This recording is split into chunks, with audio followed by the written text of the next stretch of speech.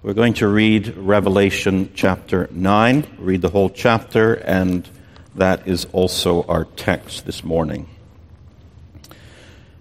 And the fifth angel blew his trumpet, and I saw a star fallen from heaven to earth, and he was given the key to the shaft of the bottomless pit.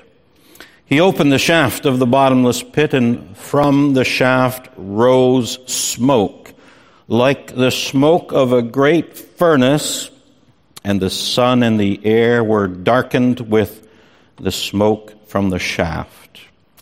Then from the smoke came locusts on the earth, and they were given power like the power of scorpions of the earth. They were told not to harm the grass of the earth, or any green plant or any tree, but only those people who do not have the seal of God on their foreheads.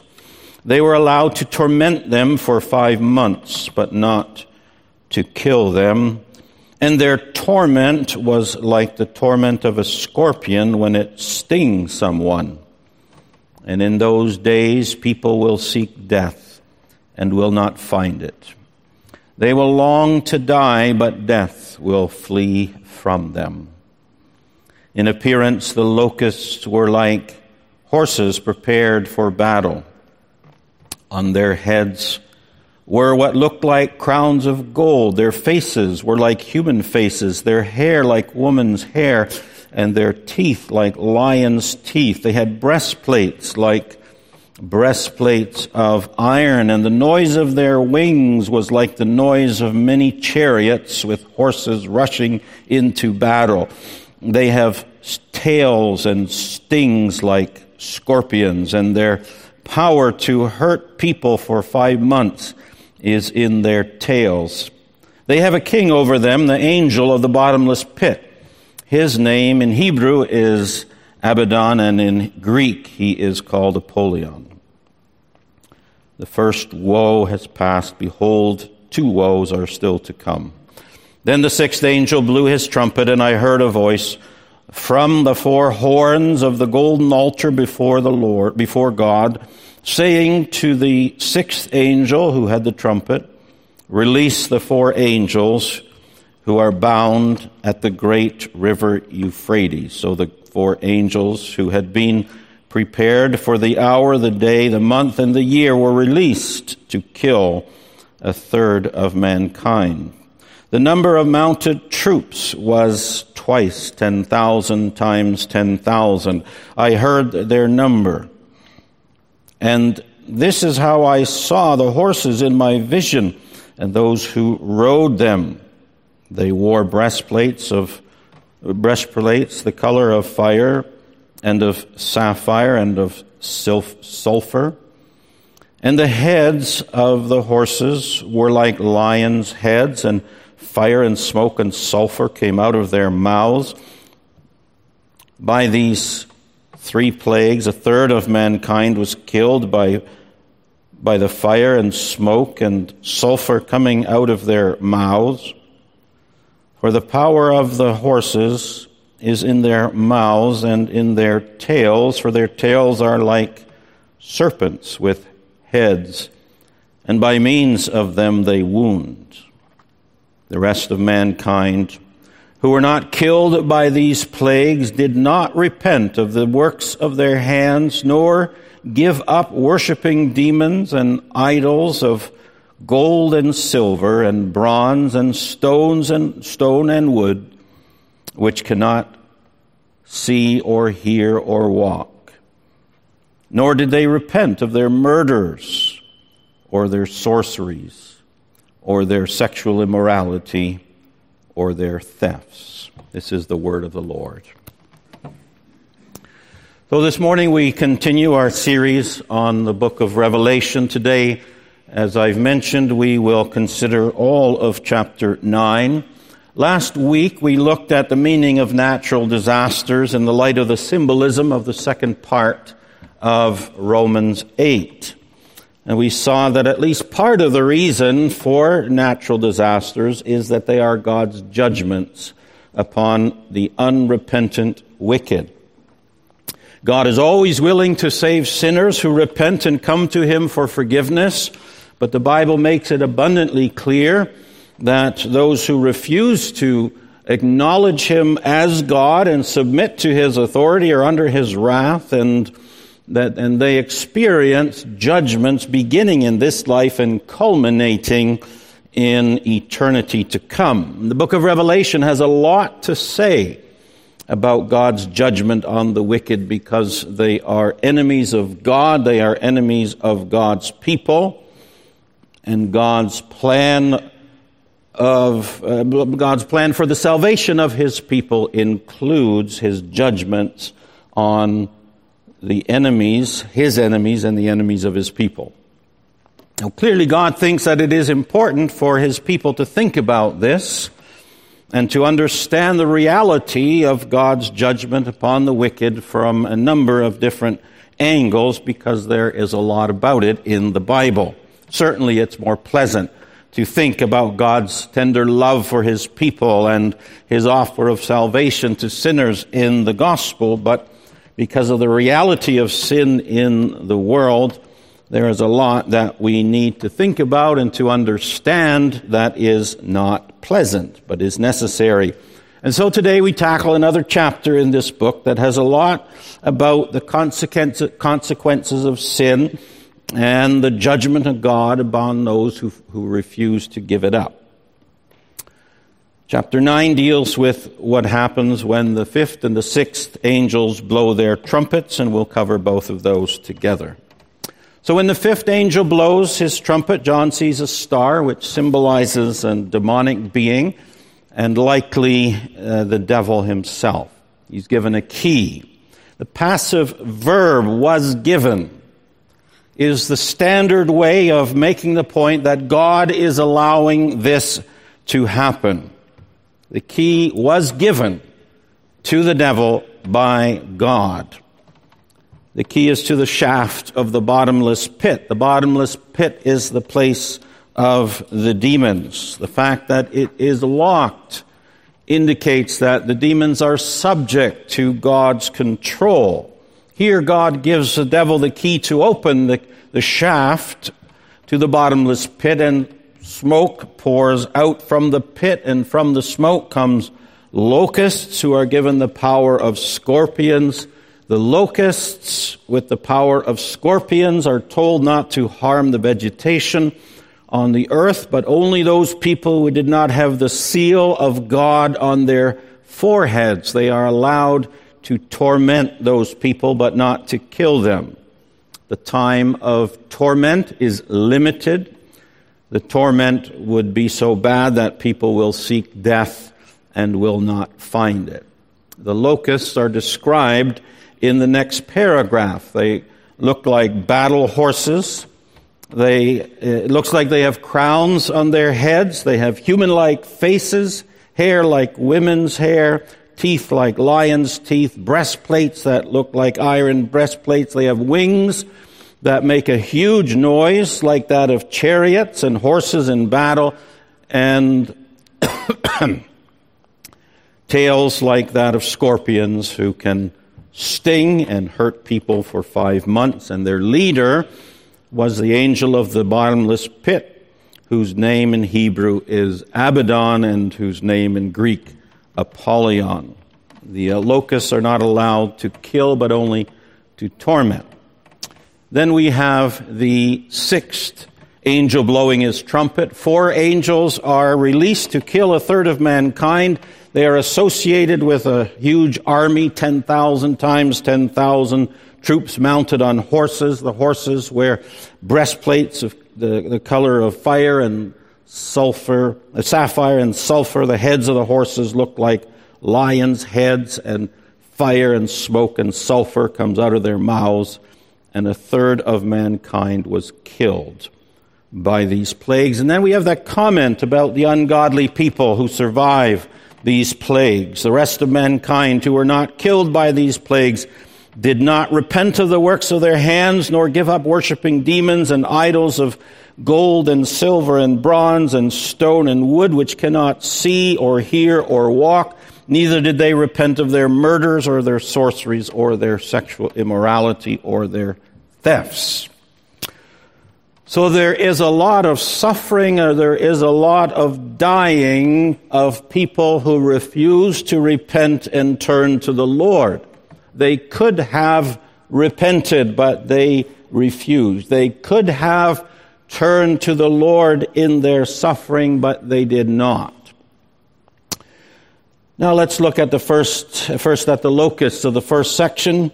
God allows them out of the bottomless pit, but they torment the people of their own volition. The king who is over them is Abaddon, or Apollyon, who is the devil.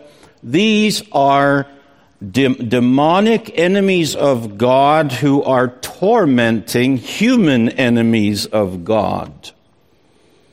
The people of God are not tormented here, only those who do not have the seal of God on their forehead. Notice that God protects his people. They have the seal of God on their forehead, but he does not protect those who do not have that seal.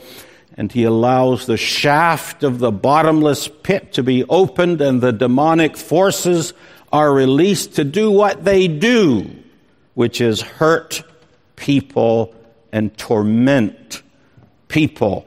And this shows us something very important about the forces of evil and about evil itself. There is no love. It is driven by hatred. Unrepentant sinners are on the side of the devil against God, but the devil and the hordes, his hordes, they torment their own followers. As soon as they are released from the bottomless pit, they torment their own. They torture them. The people are in such agony that they want to die, but they can't find death. So when does this happen, and how does it correspond to our world? The picture in verse 1 of a star fallen from heaven to earth corresponds with Jesus' sayings in the Gospels about the devil being cast out of heaven in connection with his death and the spread of the gospel. In Luke 10:18, after the 72 disciples return from preaching the kingdom of God, Jesus says, "I saw Satan fall like lightning from heaven." In John 12:30, in connection with his upcoming death on the cross, he says, "Now is the judgment of this world.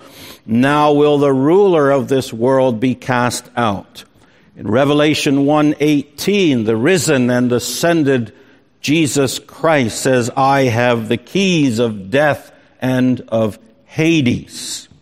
Connection with the death of Christ and the spread of the gospel, Satan is losing his power because the gospel is going forth to release people from his slavery. But at the same time, Satan is still allowed to be active on the earth. And our text shows us one of the things that he is allowed to do, and that is torment those who refuse the gospel.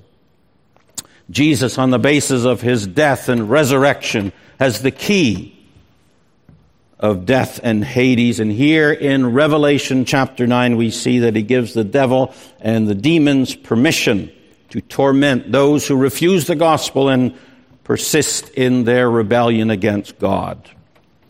And this helps us to see the misery that is the result of sin. The symbolic picture of the demonic locust tormenting the unbelieving world interprets for us the spiritual reality that is behind the suffering that is the result of living in sin. The demonic world encourages sin among human beings, and that sin leads to suffering, to torment. This picture, this passage is showing us in symbolic form how the demonic encourages sin, and sin by its very nature brings torment.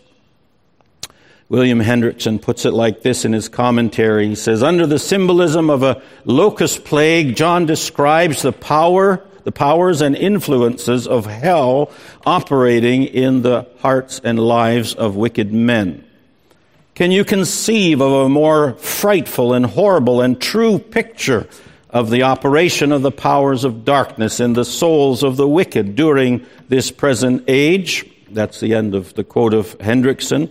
But here's one from another commentator, Steve Wilmhurst, writes, Satan's hordes are at work across the earth, destroying people's lives, inciting them to commit appalling crimes against one another, making life utterly miserable for millions, holding them captive in false religions, end quote. Notice the name of the king of these demons. Verse 11 says that the name in Hebrew is Abaddon and the name in Greek is Apollyon. And a footnote in the ESV tells us that Abaddon means destruction and Apollyon means destroyer. So Satan has nothing to do with building up. He is all about destruction. The meaning of what happens when the sixth angel blows his trumpet is similar, except now the focus is more on the suffering that is the result of war. John sees a vast army mounted on horses. The vast army is also satanic. The four angels that are released at the blowing of the trumpet had been bound, indicating that they are evil angels. The imagery of the horses with lions' heads and fire and smoke and sulfur coming out of their mouths indicates that these are forces of evil. This is a picture of warfare. Millions upon millions of people killed in the wars that have been almost a constant in human history. This passage is telling us that Satan is behind these wars and that Jesus Christ allows him to do so as his judgment upon those who refuse to repent. So what happens when the fifth and the sixth angels blow their trumpets is that Satan and his followers are allowed to cause horrific suffering in the world by encouraging sin in the lives of the unrepentant wicked. War is caused by pride and greed and hatred. But then there is also the suffering that comes in so many other ways because of sinful lifestyles of those who refuse to submit to the authority of God and to receive his salvation in Jesus Christ. Think of how much suffering in our society is the result of people rejecting God's way of human flourishing that is laid out in his word. Think of the sexual revolution that is such a dominant theme in our world. Lots of short-term pleasure at the cost of long-term pain. People using one another for their sexual gratification. The emptiness, the brokenness that results, superficial relationships, sexually transmitted diseases, broken families, millions of people with dead hearts and seared consciences. Think of the pain caused by addictions, by greed, by cruelty, by injustice and oppression. Think of the pain caused by selfishness and pride. Think of the pain caused by a lack of self-control, a lack of self-discipline. Think of pain caused by workaholism or by self-indulgence or by loneliness that results from broken relationships, by hatred, by living for pleasure. Think of the suffering that is the result of people denying God's law and living according to their own desires. Think of all the suffering that is the result of false religions. This is the torment that the passage is speaking about. Warfare and the killing that goes on all around the world is to be understood in the light of what happens when the sixth angel blows his trumpet. One of the ways that God judges those who refuse to repent is to give the destroyer and his hordes permission to cultivate and to encourage wickedness among those who dwell on earth, among those who do not have the seal of God on their foreheads, so that they experience the torment that is the natural result of sin. There are so many people in this world whose lives are unbearable. Think of the suicide rate. Think of the multitudes whose lives are filled with pain because of their own sins and the sins of others. Think of those whose lives are empty and pointless. Think of those who are tormented with their guilt or with rejection or with hopelessness. This passage shows us what is going on in the invisible world. It shows us the role of the destroyer and his demons, and it shows us how God is taking away restraint, and that is his judgment upon those who refuse his grace and his authority. It's significant that the demons are allowed to torment only those people who do not have the seal of God on their foreheads. They are not allowed to torment those who do not have the seal of God on their foreheads. Those who have the seal of God on their foreheads are the people of God. They are those who have been saved by grace. They're those who have believed in Jesus and have repented from their sins, those who have been set free from the power of the devil. According to Colossians 1:13 and 14, Christians have been delivered from the domain of darkness and transferred to the kingdom of God's beloved Son. When Jesus sent Paul to preach the gospel, he told him that through the gospel he would, quote, open the eyes of people so that they may turn from darkness to light and from the power of Satan to God's. It's not to say that believers are completely free from any satanic influence, but it is to say that they are no longer under his dominion, and to the extent that they are no longer under his dominion, they do not experience the torments that are the result of living in sin.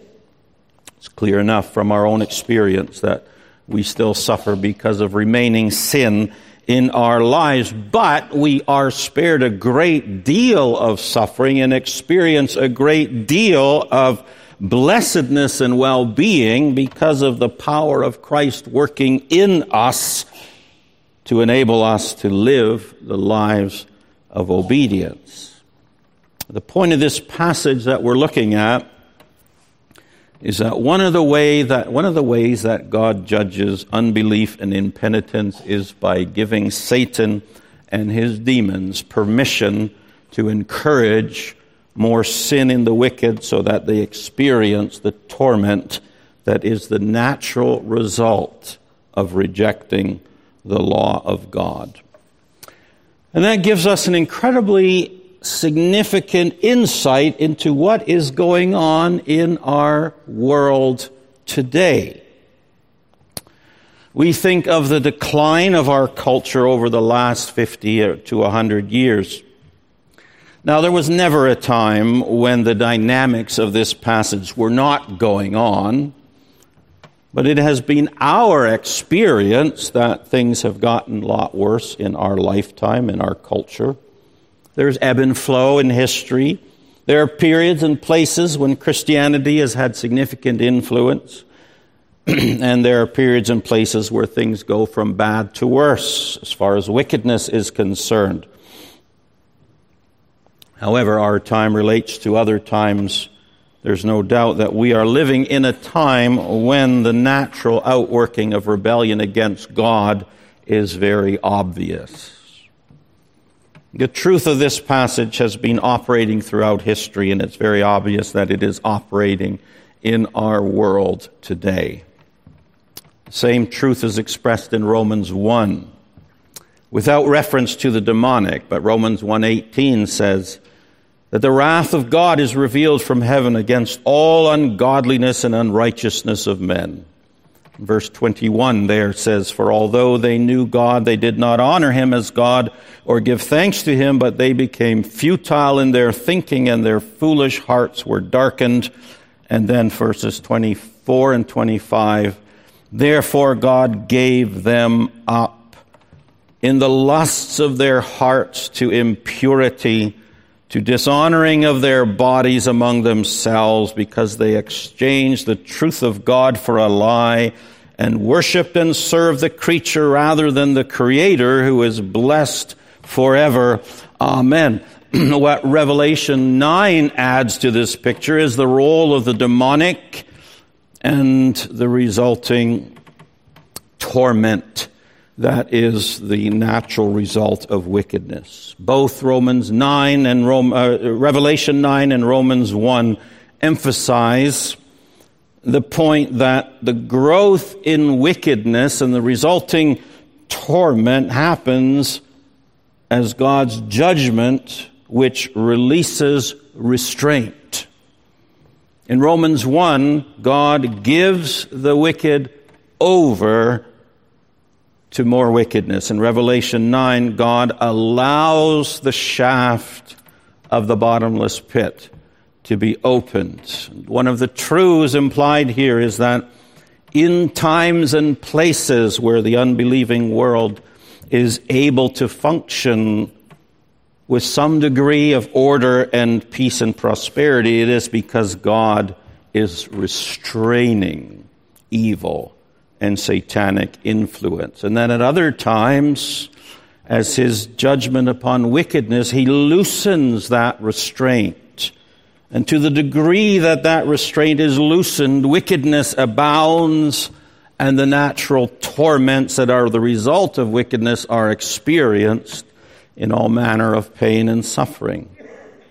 This is a powerful demonstration of the terrible nature of sin and evil. Sin promises pleasure, and it delivers short-term pleasure, but its natural result is torment and terrible suffering. Sin results in conflict and separation between people. It results in cruelty and violence. It results in all kinds of psychological pain, in guilt and turmoil and emptiness. It is dehumanizing. It is destructive. It leads to unbelievable suffering and torment. And that is already in this life. The suffering that is the result, the natural result of sin that is experienced in the here and now is just a foretaste of the suffering that will result when all restraint is removed after the final judgment. It's significant that the moment God allows the shaft of the bottomless pit to be opened, the hordes of hell pour out like smoke from a great furnace and become like a plague of locusts that descends upon the wicked to torment them. The unrepentant wicked are on the side of the demonic against God, but the hordes of hell show no love for their own. They are incapable of love. They are separated from the source of love, who is God, and so all of their energies are directed to tormenting their fellow members of the domain of darkness. Any degree of caring and love among the wicked, unrepentant sinners is the result of God's common grace. But when that is removed, the logic of sin takes over, and all that is left is hatred. And so the wicked torment one another. We see that, we see in the tormenting by the hordes of the bottomless pit, what we see is the nature of evil, the complete absence of love, pure hatred. The only way of such beings, human or spiritual, to relate to one another is by tormenting one another. Now, this passage is part of the book of Revelation, which is given to the church for its comfort and encouragement and profit. This belongs to the victory that Jesus has won by his death, by his life, death, and resurrection. Trumpets 5 and 6 are blown in response to the prayers of God's people. What happens here, what's going on here in the book of Revelation, is still related to the cries of those who are recorded in chapter 6, the souls of those who had been slain for the word of God and for the witness they had borne, who cried with a loud voice, O sovereign Lord, holy and true, how long before you will judge and avenge our blood on those who dwell on the earth? Our great desire as Christians is that people would hear the good news and repent and turn to the Lord. And in that we are reflecting the character of God. We have no desire for the death of the wicked, but that the wicked turn and be saved. We are being conformed to the image of God, and God sent Jesus because of his love for the world. And God is holding off the day of judgment because he does not wish that any should perish, but that all should reach repentance. But all do not repent. And those who do not repent are enemies of God and of his people. They persecute the people of God. They promote sin and evil in the world. And the victory that Jesus has won includes God's judgment upon the wicked who refuse to be reconciled to God. This passage that we have looked at this morning is here to strengthen our hearts. Our hearts are strengthened. It strengthens our hearts rather by demonstrating so clearly how wrong the world is in its celebration of evil, and how right the Bible is in its teaching about God and the blessedness of being delivered from sin and evil through salvation in Jesus Christ. Jesus died to break the power of evil in our lives. He died that we might live by living in a loving relationship with God and following him in living a life of obedience and love. To be truly alive is to live in fellowship with God and to reflect his character in our lives. The whole biblical story teaches us that the way of living for God is the way of life and blessing. And this passage shows us the dark side of reality. This passage demonstrates that the way of sin is the way of torment.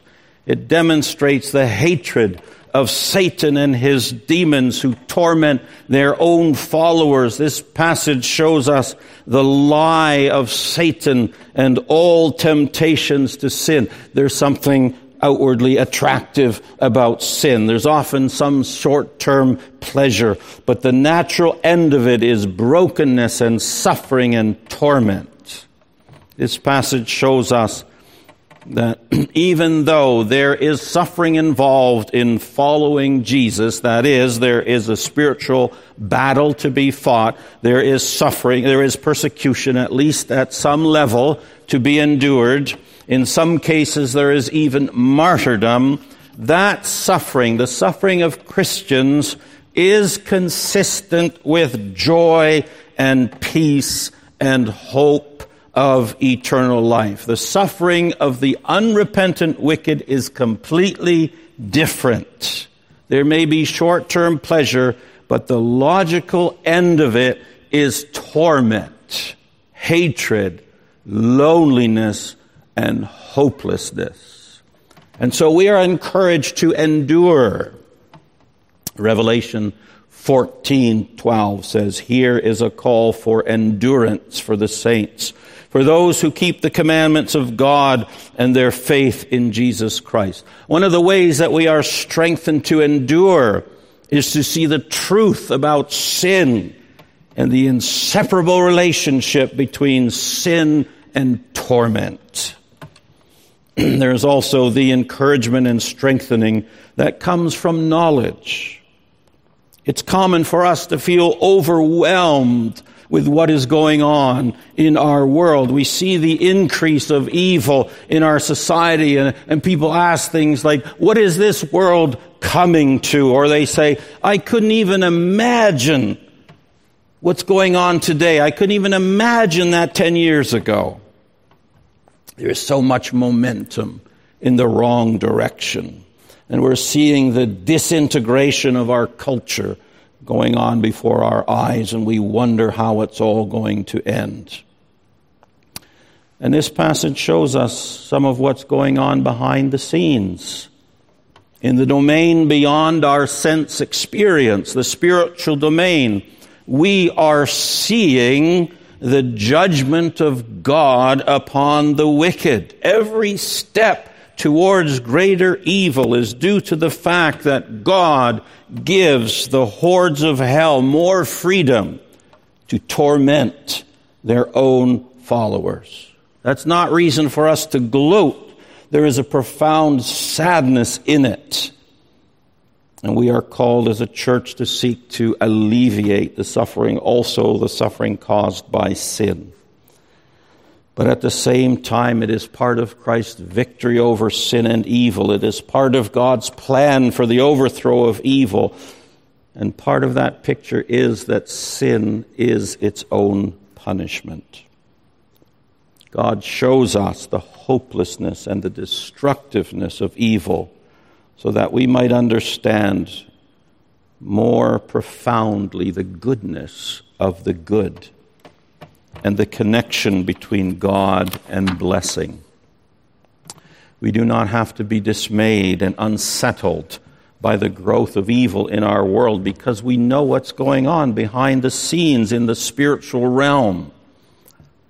God is calling us to live through these times, but He's telling us what's really going on so that we will be strong, knowing that it is all part of His plan. And He is telling us what is going on so that we can live with confidence and thankfulness, having a fuller understanding of the horror of what we are saved from and the blessedness of being delivered from the devastating destructiveness of evil. So let us see sin for what it is. Its end is torment and death. Let us see salvation from sin for what it is. Freedom from the curse and the gift of life and blessing and wholeness and flourishing. Let us endure the battle, strengthened by the truth. And let us praise God and Jesus Christ and the Holy Spirit for the plan they are implementing, which leads to the new heavens and the new earth. Let's pray. Our great God, in this passage you have shown us something of the great evil of sin, something of your judgment upon those who refuse to submit to you. Lord, we thank you for the broader context, which has so much to say about your love in sending your Son so that many might be spared your judgments. We thank you that Jesus Christ has suffered the judgment, your judgment against sin, so that we might be delivered from it, and that the gospel goes forth into all the world with that wonderful message. But Lord, you also tell us that not everyone will believe, not everyone will repent, and you tell us what will happen to them.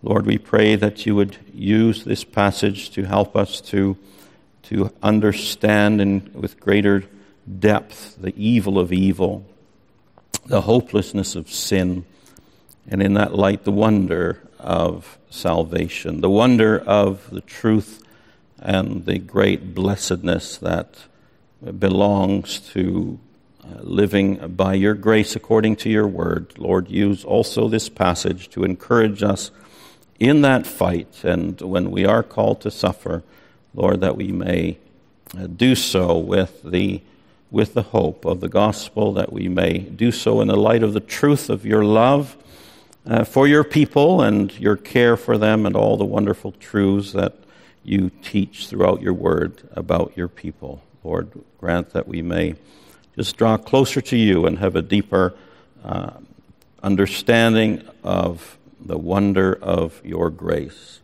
in the light of your wrath and the reality of the darkness of sin. In Jesus' name, amen.